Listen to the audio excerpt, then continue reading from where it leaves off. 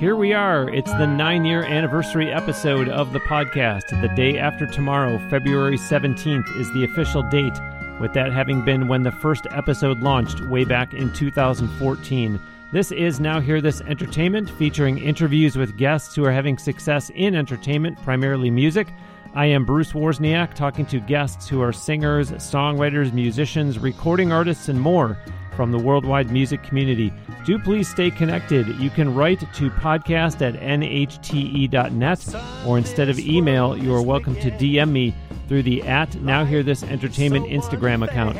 Anything and everything to do with this podcast or the entertainment industry itself, I look forward to hearing from you. I honestly do love hearing from listeners of this show. In fact, if you don't want to use social media or email, you can actually just have a good old-fashioned voice call with me. How's that for engagement? Going right to the source. I will go into that during today's episode.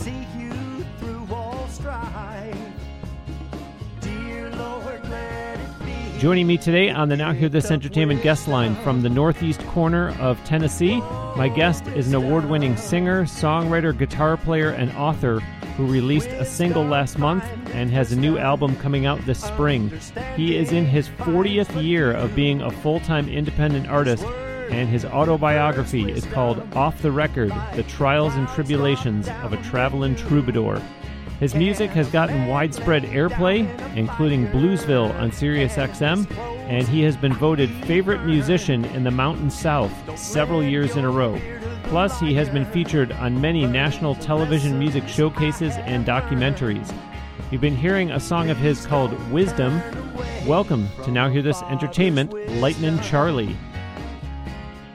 Hey, how you doing, Bruce? Man, that's me. It took me a minute. I thought, man, that guy sounds great. That guy sounds like a house wrecker. I want to hear this guy. And then I realized you're talking about me.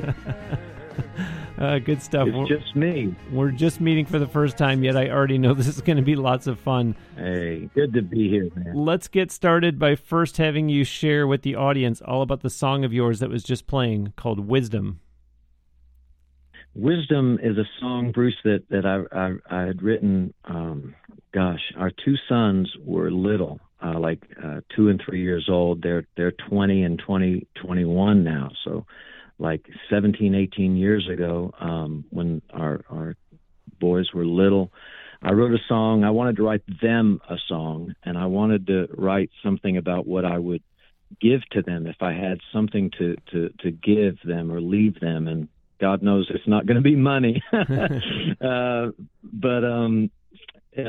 wisdom is the gift that I wanted them to seek. I can't give that to them, but the desire to seek wisdom. And the lyrics of the song are almost entirely from the books of Proverbs and Ecclesiastes, the wisdom books of the Bible. And it sat in the can for 16, 17 years. And during COVID and the quarantine, where my gigs evaporated overnight, I went from playing 250 shows a year, and it just, poof, gone. And finished the song. It needed a bridge and some just different little hooks and things, and completed the song during COVID. And recorded it, and we're real pleased with the way it came out. But I wonder, going back to a song that's that old, Mm-hmm. do you look at it a whole lot differently because the boys are, quote-unquote, grown up at this point? Or is it a case of, well, the spirit of the song is still there, it wasn't tough for me to revisit where I was at that place in time? Yeah, a good question, and the answer is yes. I think it's not aged in my spirit, or it's nostalgic in a sense to me to know that how little they were when I was putting this to paper, and how great that it's come to completion. My wife always loved the song, and anytime I'd pick up a guitar and start playing a bit of that, she said, I love that song. And I need something. And I'd put it back away. But plus I recorded a song for our daughter, Lily, on our last CD called Songbook. We did, which is all covers except for this lone original called Lily's Song for her, So the boys, needed equal time at least. So we got one coming out for them as well. Well, plus I imagine that even when they're at the age they were a couple years ago during the pandemic, when you revisited the song, you still wanted them to have wisdom. So it's not something that you put to the side and go, oh, well, this was for them when they were 2, so I can't do anything with it anymore. Exactly. That's right. Because that's the gift that, keeps on giving. That's the thing that will get us out of about any jam we find ourselves in, and it'll keep us from getting in many jams. Nicely said. It's always an exciting time when an artist is about to put out a new release, especially a full-length album. Share with us whatever details you're at liberty to reveal about the album that I said in the intro will be coming out this spring, including where it was recorded, by the way. I'm sorry, it's all a secret. It's all classified. No, it's crazy the way this album happened. It happened by accident, if you believe in such things. My wife and I were in Canada, in Ontario, Canada, visiting her brother, who's a professional, killer musician. And he's done a lot of work at a studio in Hamilton, Ontario, in Canada. And he had told me about, I'm recording, I would do some work at this studio. They got a bunch of vintage gear. And when you guys come up, he said, bring a guitar. We'll go in and, I'm buddies with the engineer and the owner there. And, we'll just record a couple of songs for fun, And so I went in with expectation of there being some vintage gear, ribbon mics and old 50s amps and microphones and things. Sure. And we went into this unmarked warehouse, and it was just very surreal. They were filming a movie, not the studio people, but whomever else was sharing the warehouse space was literally filming a motion picture. There were people on horseback. There were women dressed as flappers from the 1920s, walking around in costume, in wardrobe. And it's like, what's going on? And we go into this big warehouse room, and there's gear piled up everywhere, and the engineer has got a mic set up for me. I get my guitar out and I go up to the mic, and he's working at the board, and I'm looking at the microphone, which was a RCA 44 ribbon mic, a very iconic 50s microphone. And I'm looking at it, and you know how old cars are, they have a patina to them, that's just unique to that particular piece. Yeah. And I'm looking at this microphone and the scratches because it's, 70 years old. And I said to the engineer, his name is Trevor. I said, Trevor, I know I've got a picture of Sam Cooke singing into a 44 that looks identical to this one. And he just kind of spun around in his office chair and said, well, that's because that's that mic, eh? Wow. I said, what? He says, all of this gear is out of Bill Putnam, who's known as the father of modern recording. It's all from Bill Putnam's United Western recording studio in L.A., in Hollywood. Wow. He said Sam Cooke sang on that mic. So did the Beach Boys. So did Elvis. So did Sinatra. So did Righteous Brothers. Yeah, and I started to cry because I'm a weirdo, right? And I'm like you. My people told me that you're a huge music fan. That's why it's a pleasure for me to talk to you about these things, because you get it. And I said, what? He said, yeah, we think Elvis sung "If I Can Dream" from the '68 comeback special on that mic. Oh my gosh! And I wasn't crying like sobbing, but there were tears behind my eyes. I would have licked the mic.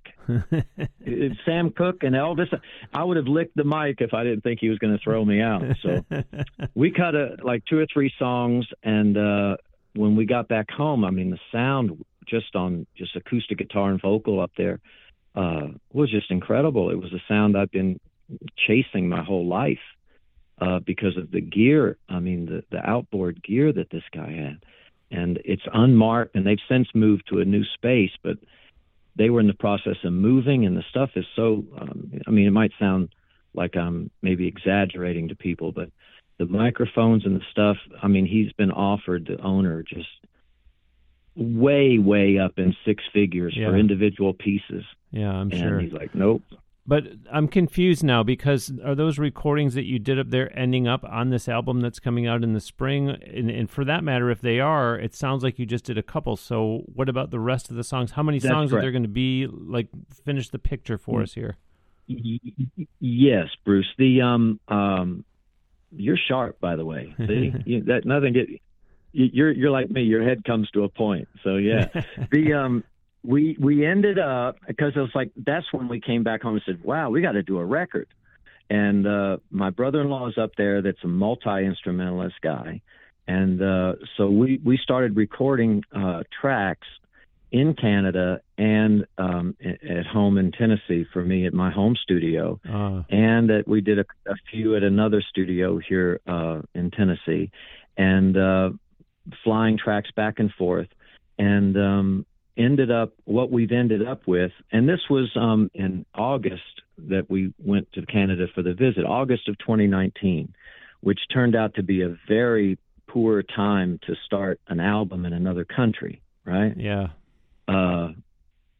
It's been so challenging because of the nature of our world and the limitations and the challenges, and you can't get two people on the floor together in a recording studio. It was just a bear. And but 3 years later, almost, we've got actually 2 albums worth of material. Whoa! And we're gonna pick.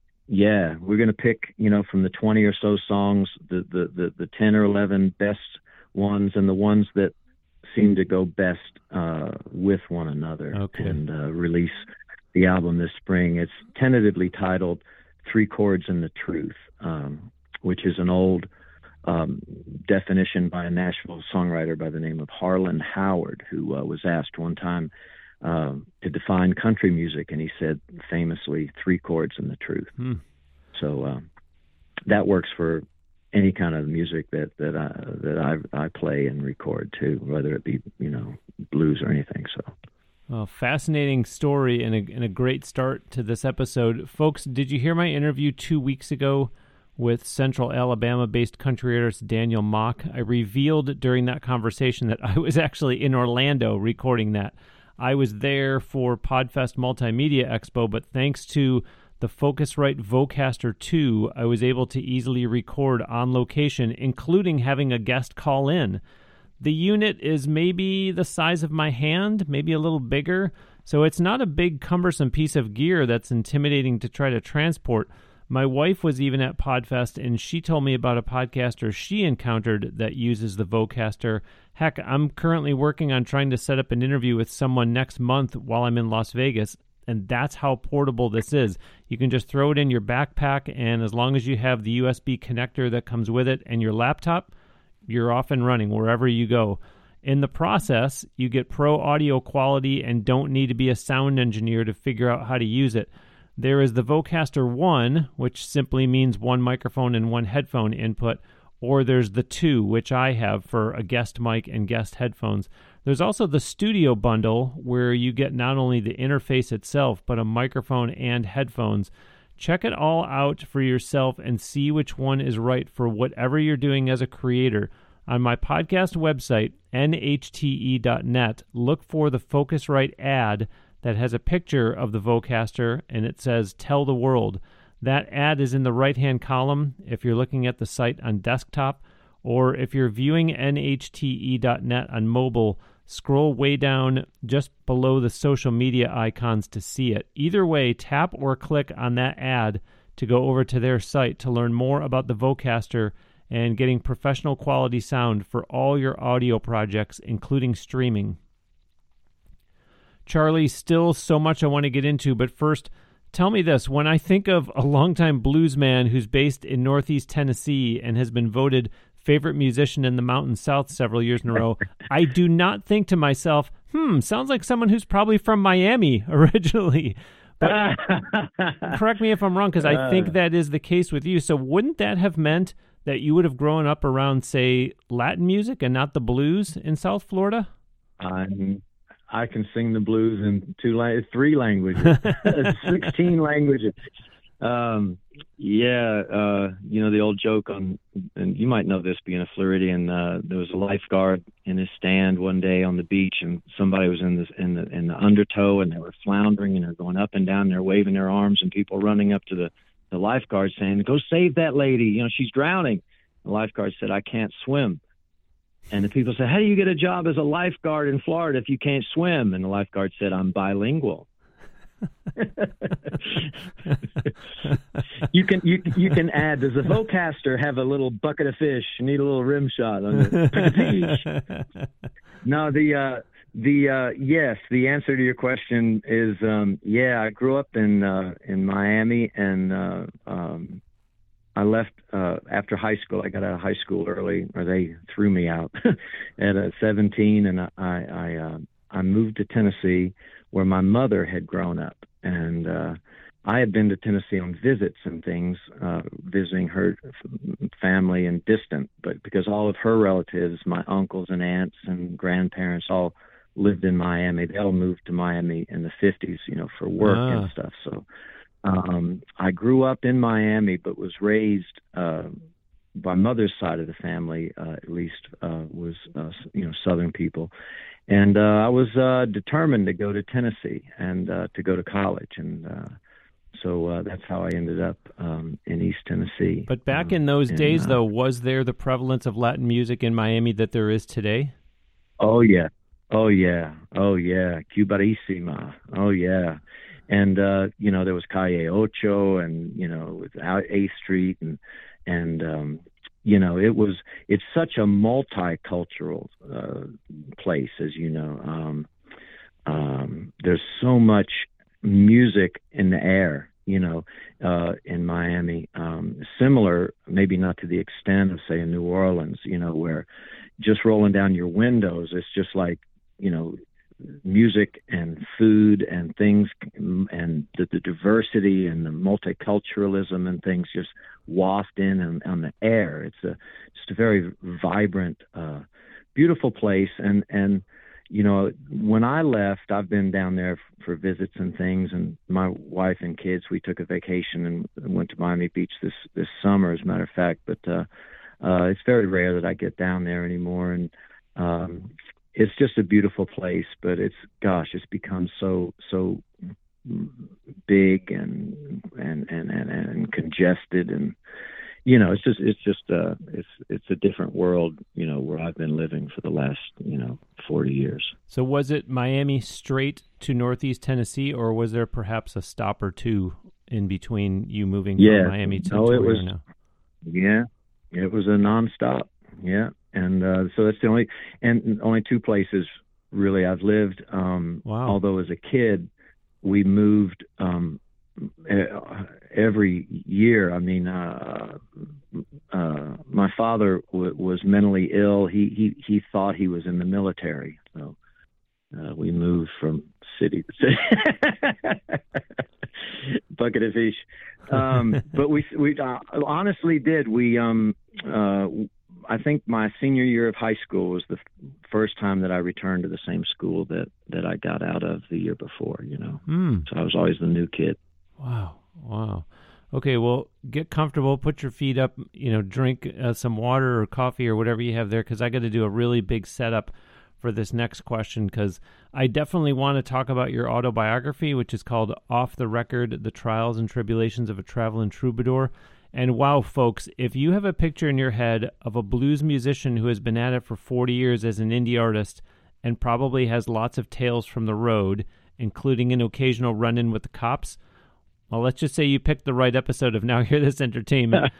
Charlie, as I was reading chapters 3, 4, and 5 of your book, and one run-in with the law story after another, I thought to myself, could there be yet another one still in chapter 6? And folks, spoiler alert, while there is a mention of cops and gunfire, the next story I read from Charlie involves his life being spared after he escaped a fire and was only left in the world with 2 guitars, an amp, the clothes he was wearing, and a car with a busted window and stripped transmission.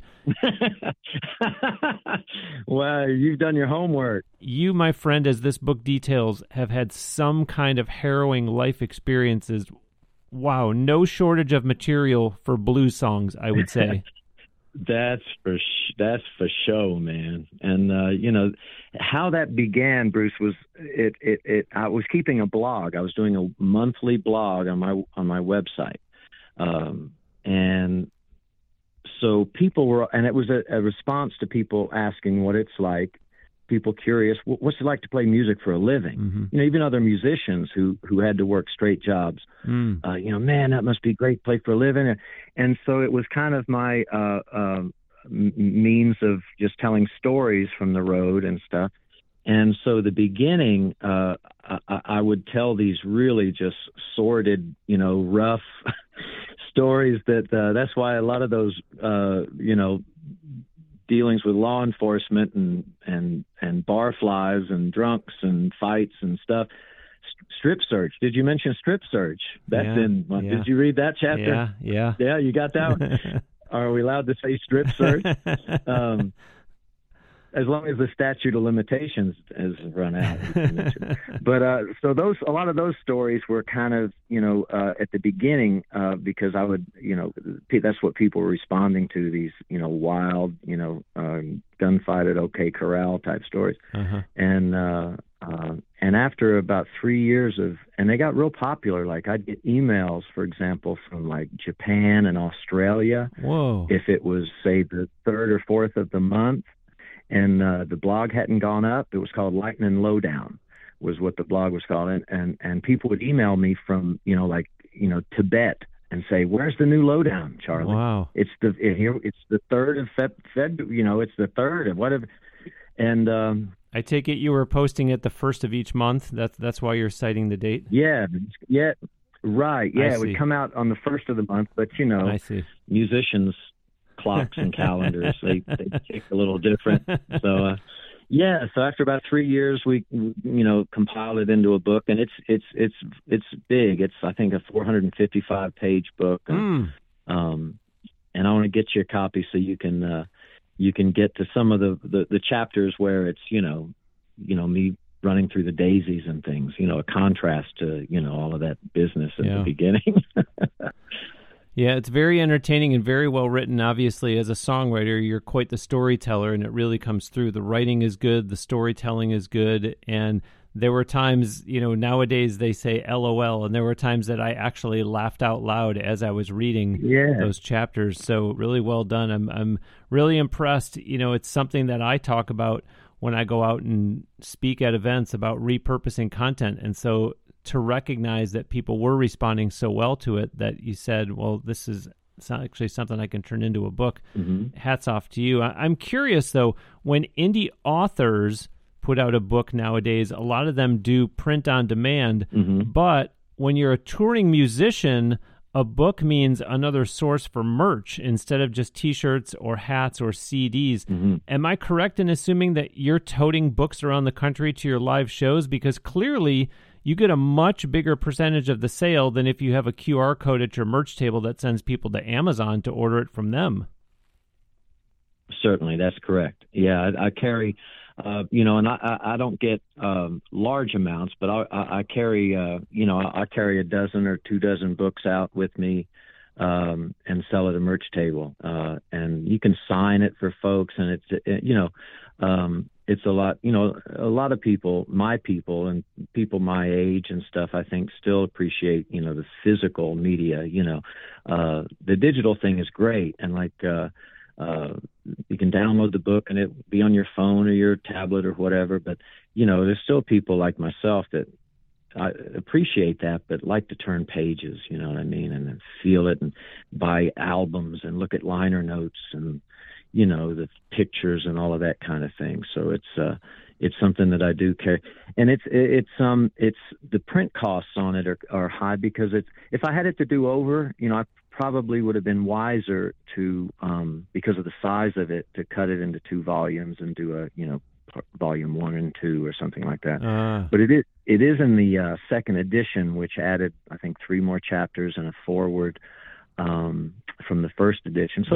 it's done really well, and it's really cool that the publishing on demand, that someone can walk into a bookstore and, you know, and in Budapest and get my book, in a day, delivered to the bookstore.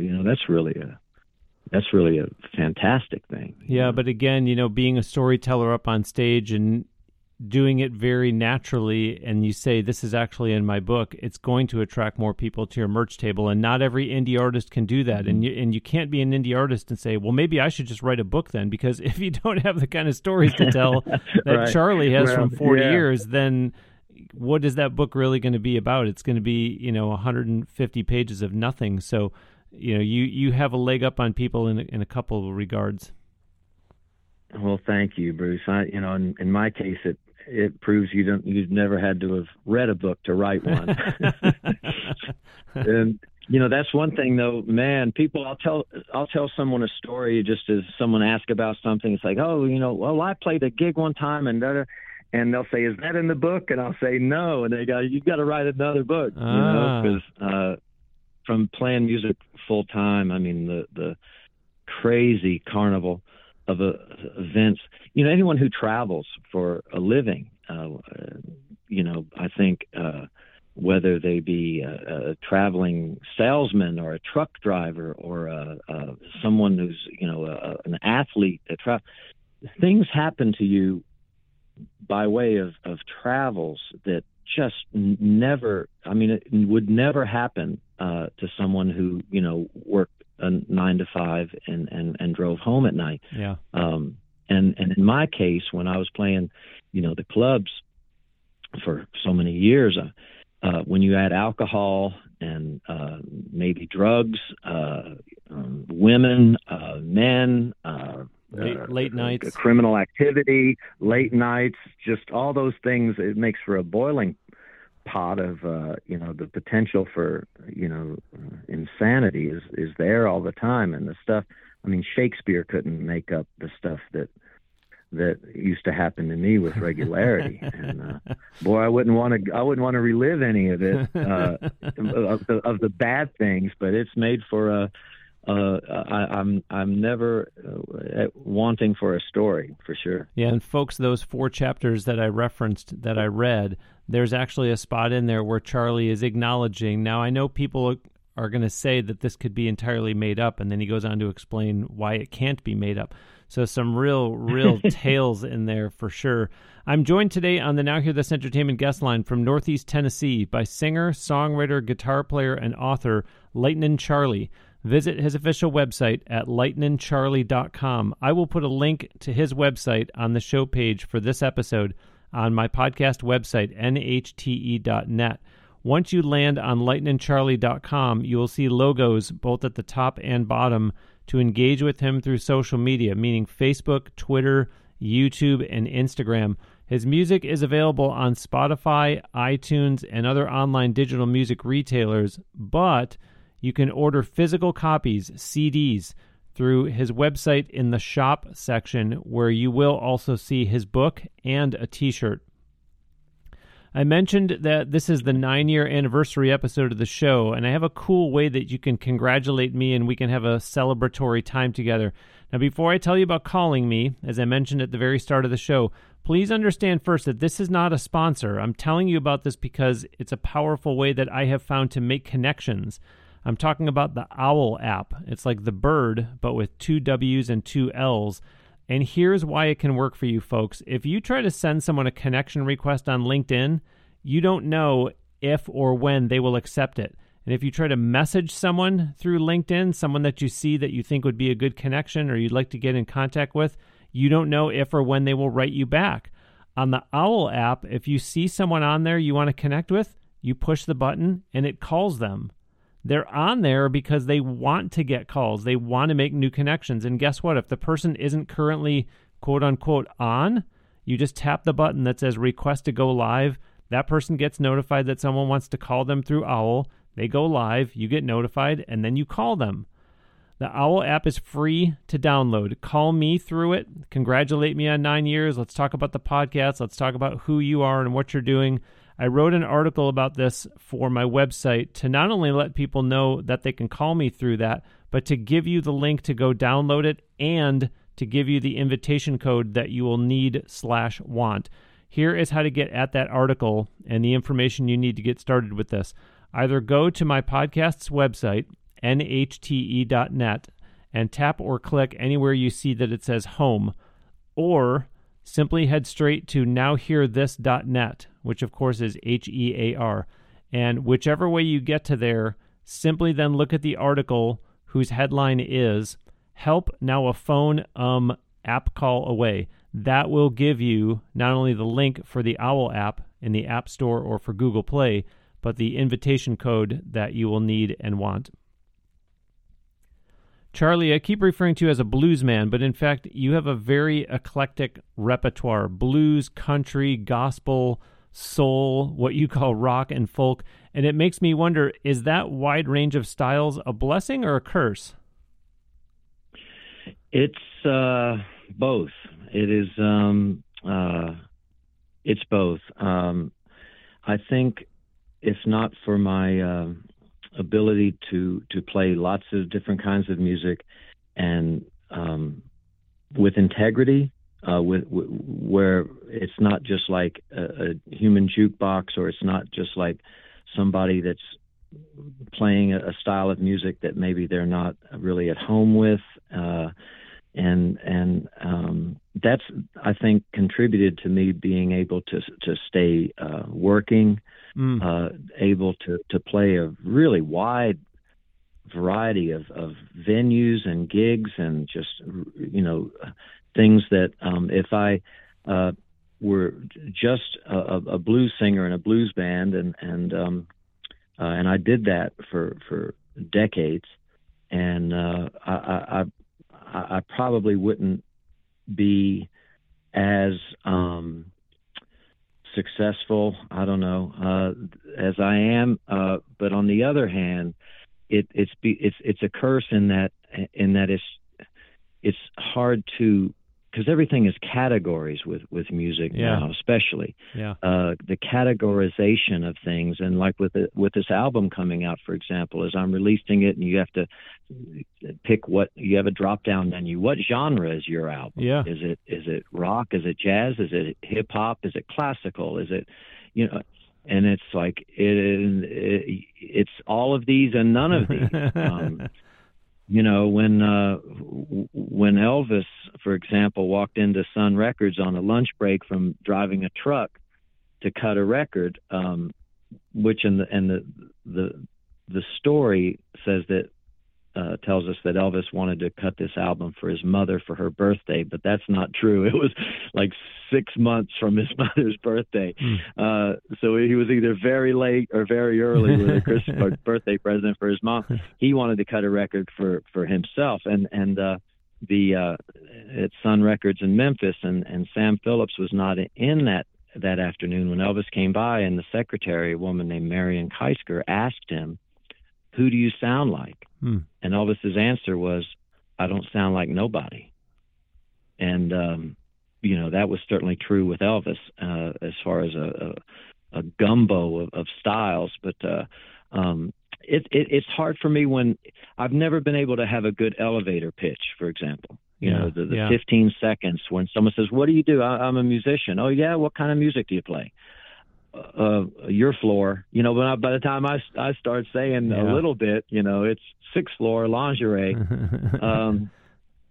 So that's why I say that I play good music for good people. My fans, my Lightnin bugs, are the greatest, and they're the most faithful and best, most beautiful family of fans ever. And to quote Louis Armstrong, he said, "There ain't but two kinds of music, good and bad. I play good."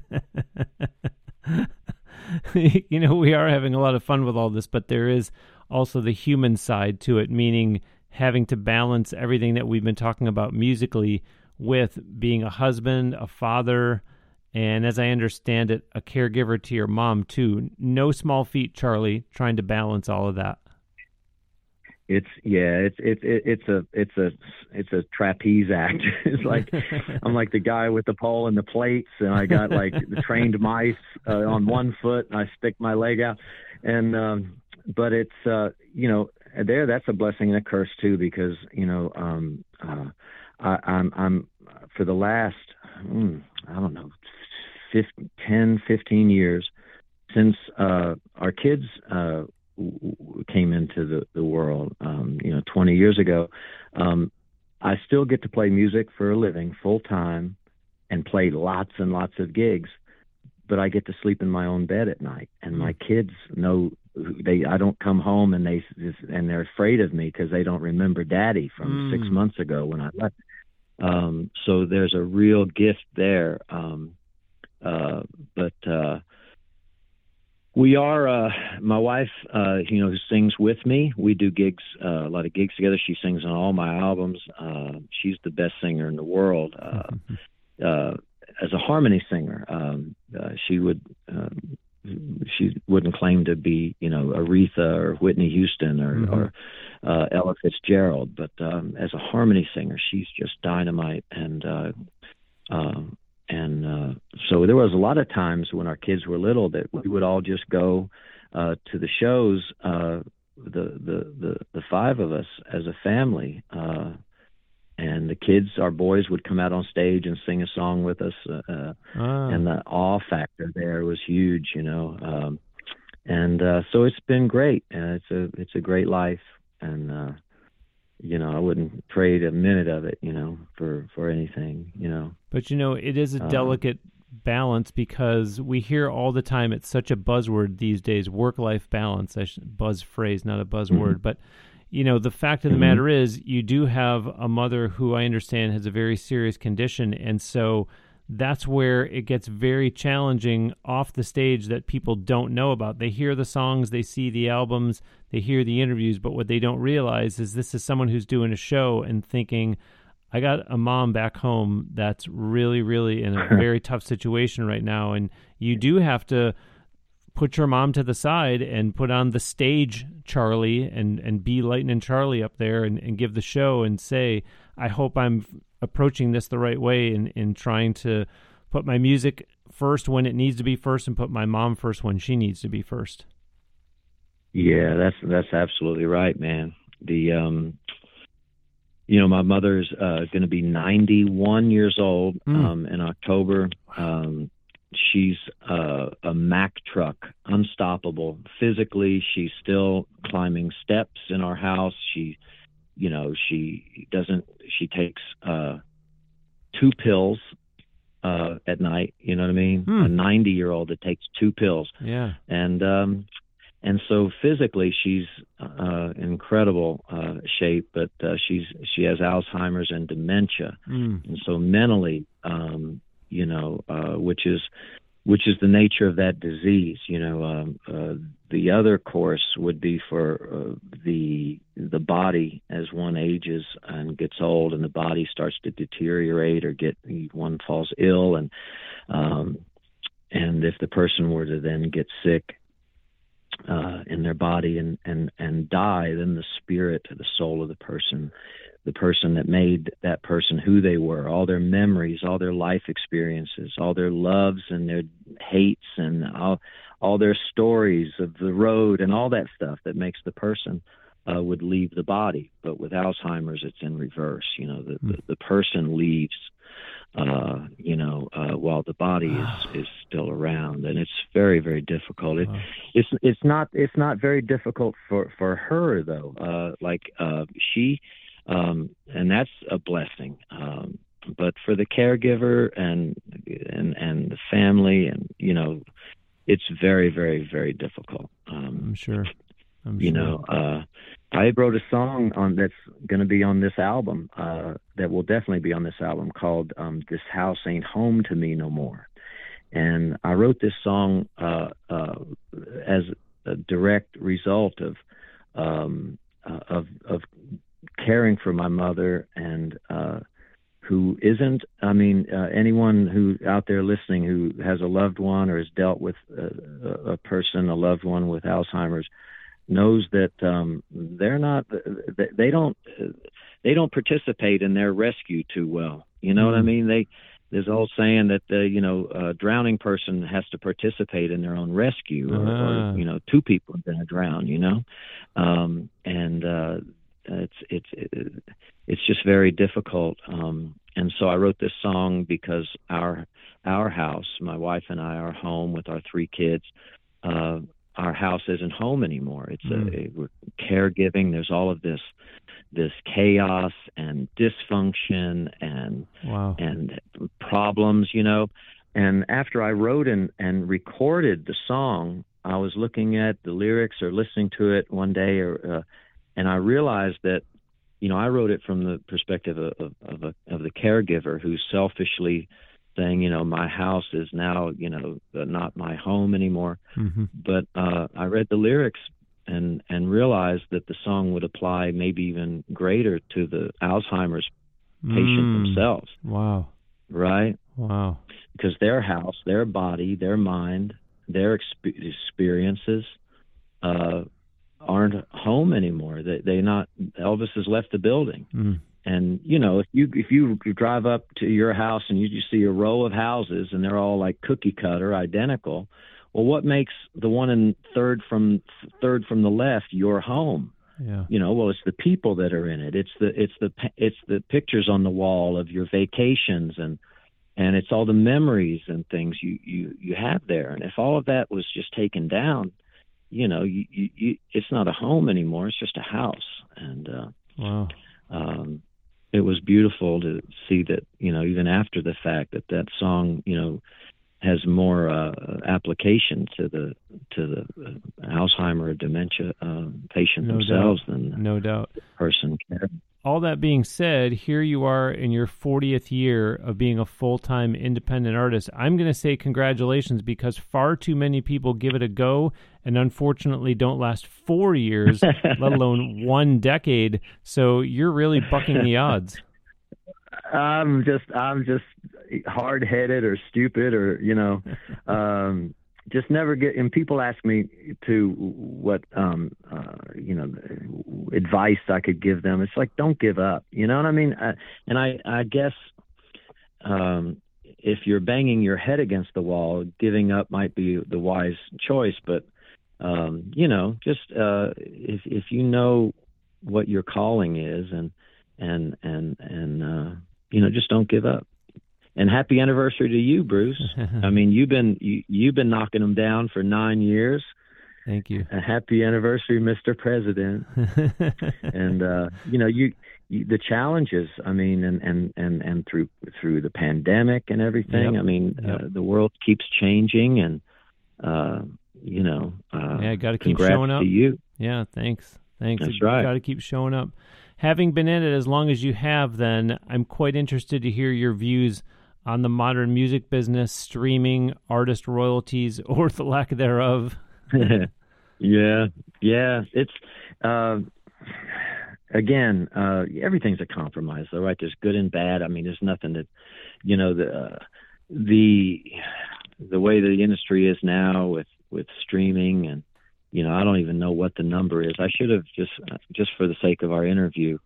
But you gotta sell 10,000 streams via one of those big platforms, the aforementioned, large streaming platforms. Yeah. You sell 10,000 streams, you make 6 cents, whatever it is. It's just and it's out of the scope for an independent artist. I mean, that's why you had guys like, who was it? Like the Metallica guy and Peter Frampton, testifying before Congress. They went and spoke to Congress a few years ago, and I think Peter Frampton said, I've got, 800 million streams of Show Me the Way or whatever. And my check was $110, so it's very difficult, but I do have a Bandcamp page which is new for me. I have a new single on it, and it's and you can buy directly from the artist there, the download for like $1.99. And one thing that's cool the best thing about it for me is that I get the main chunk. I think it's 80% goes directly to the artist. And so I, the $2, I get $1.60, and then I split it right down the middle with my wife, 80-20. So people can support the artist by going there to lightnincharlie.bandcamp.com, Okay. and you can download the song as an Apple file or an MP3 or a WAV, or it's just a great little site. But it's tough. I'm really fortunate that a lot of my peeps still want a CD. They want a CD. They want a cover. They want to open it. They want to open up the booklet. Like I said before, look at the liners and stuff. And that's the way that an artist can recoup some of their recording costs, because this album in particular has been it's been a behemoth, and again in 2 countries for so long. It's tough. It used to, a band would tour, or an artist would tour. They have the album, which would then allow them to get booked and tour behind the album. Yeah. But it was the live shows that would make them the money. And of course, that's gotten compromised a lot in the last few years too. The live shows. So I encourage everybody, buy a book. Buy a CD. You won't be sorry. I offer a money-back guarantee on all my merchandise. If you're not completely satisfied, write Bruce at Now Hear This, and he'll refund you. But I've never had anyone take me up on it, because it's good stuff. Well, and I want to jump in here and compliment you, because you are very attuned to the packaging and making sure that people are really getting a complete product. Obviously, the music itself, but great packaging, in-depth liner notes. Like you said, it's not some flimsy one piece that you pull out and it's like, oh, this is the extent. They got the artwork on one side and just some credits on the back. So really well done by you to make sure that you're realizing, okay, if people are going to support me and plunk down the money for a physical copy, I want to make sure that they're getting something that they can say, yeah, I'm happy to spend the money on this. It's not something that he, burned copies, that he went to Staples and bought some blank CDs and then ran them off on his printer to slap a label on it. So that goes a long way for sure. As we head towards wrapping this up, I've got to ask, how and when did you come up with the stage name of Lightnin' Charlie? Yes. Well, that is, and in blues particularly, right? You got all the names, the nicknames of, but what makes a nickname, I think, legit is when you don't give it to yourself, right? Because if I was going to come up with my own nickname, I'd be Handsome Charlie, or you know what I mean, dunk a basketball from the top of the key Charlie. I mean, the things that I can't do, but wish I could. But it's it was given to me by a guy, a friend of ours who's a musician also, and he saw the band one night in this little like barbecue blues joint, and it was just one of those nights I was playing the guitar behind my head and behind my back, between my legs and teeth, and just crazy wild. And we were loading out, and he came up to us and said, "Man, you were like lightning tonight." Mm. And I was the guitar player and the front man, but it was actually it was not my band. The band leader was a Chicago harp player, and he jerked his head around and said, "That's it, Lightnin' Charlie." He was from New York. Lightnin' Charlie. Now you're Lightnin' Charlie, because there's Lightnin' Hopkins, famous Sam Hopkins from Houston, the great bluesman, guitar player and singer. And there's a Lightnin' Slim from down in Louisiana. So it was a thing in the blues already, and it just kind of stuck, and it gave us something to kind of brand and use as a moniker, and it's been with me. That had to be like in 19. It was in 19. That's how it's 2,000 years ago. that happened, and it's been really good. The only downside of being Lightnin' Charlie in the Deep South, that's with an apostrophe, unless you're going to my website or something. But Lightnin, Lightnin apostrophe, the G truncated. is that nobody can spell it. So I've been called Lighting Charlie, Lightin Charlie, Lightening, with ENING, like I'm going to the salon to get so that they can do some lightning on your hair. Yeah. Please. No, trust me, I see this all the time, because here in Tampa we have the Tampa Bay Lightning, and I'm surprised when people post on social media and they'll put the Tampa Bay Lightning, and I think, no, you got to get rid of the E. But it's so cool that you said that you call your followers the Lightning Bugs, because the Tampa Bay Lightning's mascot is Thunderbug. And so it's so cool. Is that right? Picking up I didn't on, know that. Yeah. So a lot of good synergy there. I had a Lightning, Tampa Bay Lightning cap at one time. I gave it. I remember my wife and I were in Jamaica, and there was a local guy who was like taking us out to reefs and things, and we were staying at this big resort hotel. You know what I mean? A private. Yeah. And we would go to buy little souvenirs and things. We wouldn't buy in the hotel because, it's this inflated, big, affluent resort. Yeah. And we just wanted to support local people. So I'd go over to this rock jetty, the wall that separated, that was the equivalent of the tracks in the States would be. The other side of the tracks is over there, and we're on this side of the tracks. But I would bring those guys drinks and stuff, and we bought little souvenirs and things, and at the end of our stay, and I gave this guy my Lightning hat, and before we left, and he asked me, he said, "Man, thank you." And he's a young guy, early 20s, and he had told me he had 4 or 5 kids. He's married. And, how do you have 4 or 5 kids and you're 25 years old and impoverished down there? And he said, "You checking out?" I said, "Yeah, we're leaving tomorrow morning." And he asked me, would you mind going around with your other guys and stuff and just collecting all the shampoo and the soaps and the hair conditioner and the lotions and stuff, and because it's so expensive and it would really help. And so I went around. I had a sack. I looked like a skinny Santa Claus, man. I had a pillowcase full of, must have been $300 worth of soaps and stuff, and took it to him, because lightning. It's just and it's just a common word, right? I mean, people say it on the news all the time. The weather guy. I mean, how do they put E's in there?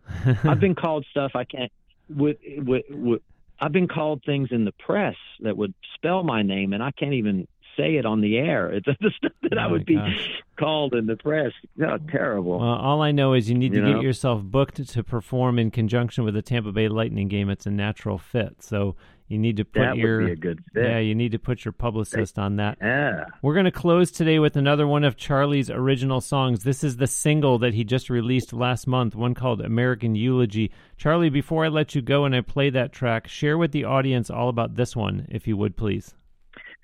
Yes, it's been a real game changer for me, Bruce. I've never written a song like this before. It's a political song. I've never written anything even remotely political before. I've never performed. I'd covered some Dylan or John Fogerty or something. But one night 2 years ago, in January of 2021. I was very angry. I'd gone to bed mad. You're not supposed to do that. I was angry because our country is just so divided, and so there was just so much going on. And my motto and my mantra with our kids is to leave things better than you found them. Whether it be a car you borrow from a friend or a T-shirt or, a room you walk in, and leave it nicer than you found it. And if everybody did that, the world would be a better place for everyone. And I failed to leave my kids a country that's as good as the one that my parents left me, grandparents. And so I was just all this stuff going on. And I went to bed, and my wife went to sleep, and I'm sitting there with my phone, and I'm just typing these rhymes into my phone. Da da da da da da da da da da da da da. da da da da da da da, these like rhyming little couplets, and they were getting like more and more acerbic and cynical and sarcastic. It started like Dylan-esque kind of stuff, like you'd rather see me paralyzed, these kind of lyrics that were just, biting. But I wasn't writing it as a song. And it's the only time in my life that I've written anything down that rhymed, that it wasn't being written down with the express intent that it might be a song someday. Wow. I'm a songwriter. So if I write something down and it rhymes or hear some hook, it's with the idea of it being, but this wasn't that. It was just a rant. It was a rhyming rant. And I'm typing like a madman 3 hours. And I'm like, it's 3:30 in the morning. What am I doing? I put the phone down and went to sleep. The next day I wake up, I get a cup of coffee, I turn on the television, and the Capitol is on fire. It was January 6th, 2021. And I'm looking at the TV and shock, horror, and it dawns on me after a few minutes, hey, what about that stuff I was writing on my phone last night? And I look in my documents, I look at it, and I'm reading the words, and it played like subtitles to what I'm looking at on the screen. And I literally, I mean, no exaggeration, I walked over to a guitar. I picked up an acoustic guitar, and where normally I would, if I had a lyric, I'd play with a dozen different grooves and feels and tempos and keys. I picked up a guitar and I thought, well, what would like Dylan or John Prine or Jimmy Rogers or somebody do, a folk song? And I played a C chord and just started playing Waltz Time. And the words just fell right in, like it's never happened to me in my life. Wow. And when we started we recorded it, and when we started playing it live, I've never gotten a response from an audience. I mean, it sucks the air out of the room when we do it live, and it somehow has every hot button provocative issue, from suicide, addiction, abortion, welfare, crime. It has every kind of hot button issue in the world, yet I've never had anyone come up that's just not, wanting to buy it. Where can I buy that song? Well, it's going to be on my album coming out, in the spring of this. We've done it on a national television program that's when it started airing all over North America, I started getting emails from Alaska. I was one in Alaska wanting the lyrics to the song. Wow. I've never had that happen. I've never, for any song I've ever written or covered, has anyone ever has it had a response like this. So it's called American Eulogy.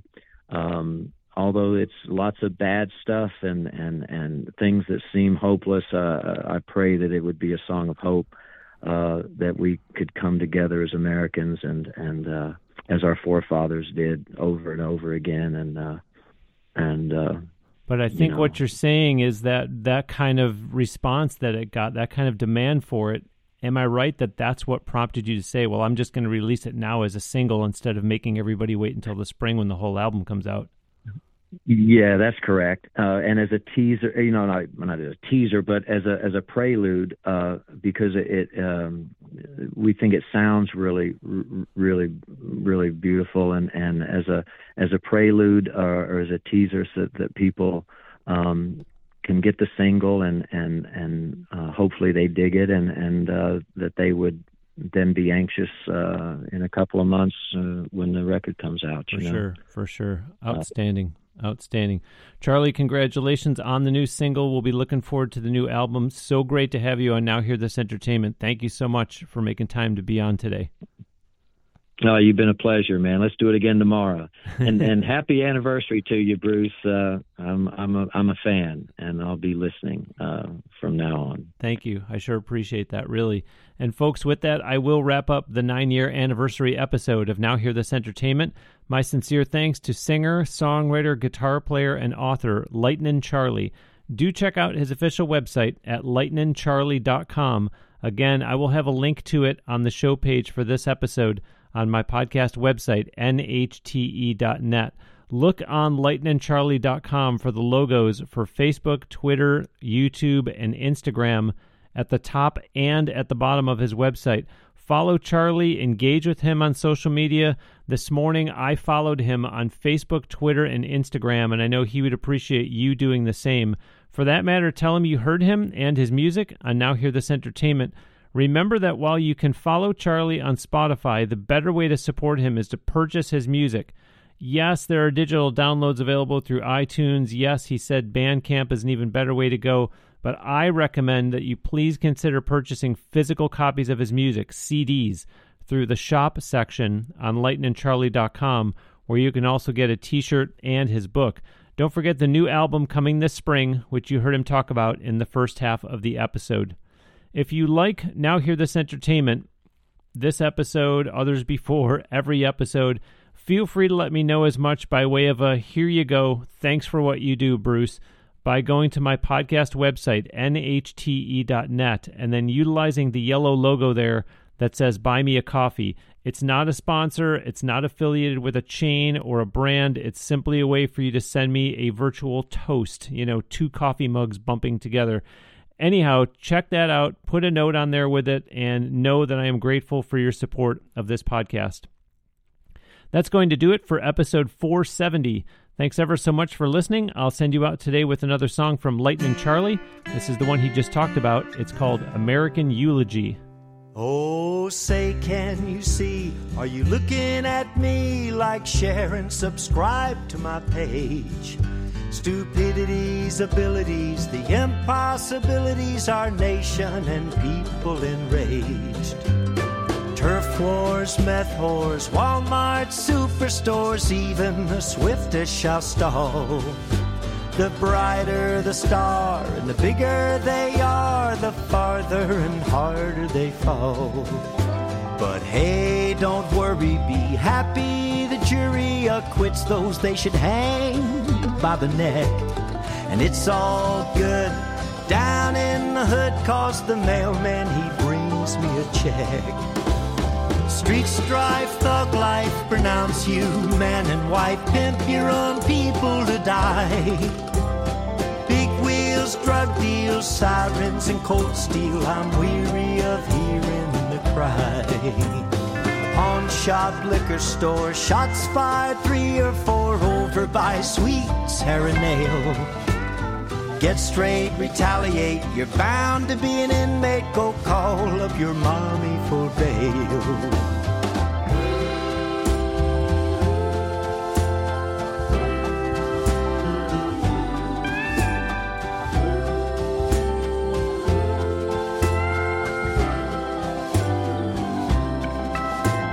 Rat race, plant face, coming in last place, punches in bunches they come.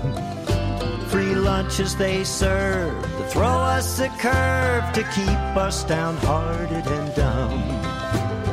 Masks made in China, my mind's in Carolina, my patience is thinner than thin. Baseball and hot dogs and apple pie moon dogs replaced with Kardashians. Tattoo boo-hoo, throw 'em out when you're through, forsake them babies you make. Cast blame, crime, shame, God made us all the same, how much more crap can I take? Millennial, evil, boll, weevil, hook and evil, I'll jump the MGM Grand. I'm swearing you Karens and bloody red barons should start you a rock and roll band.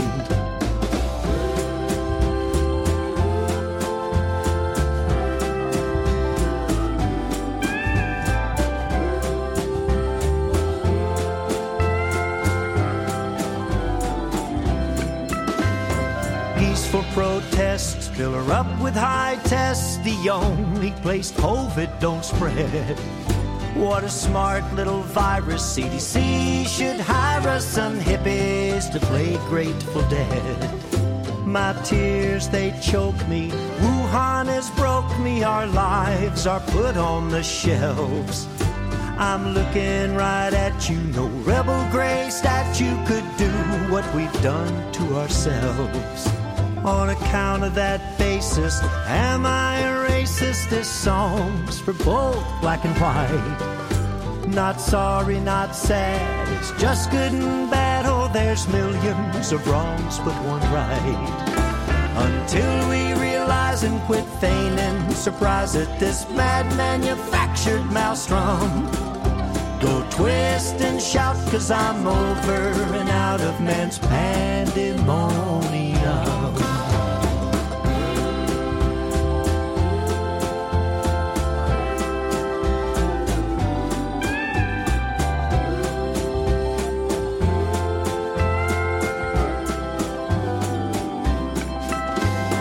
Right gear, what a year, make it all disappear. It's all right here on my phone.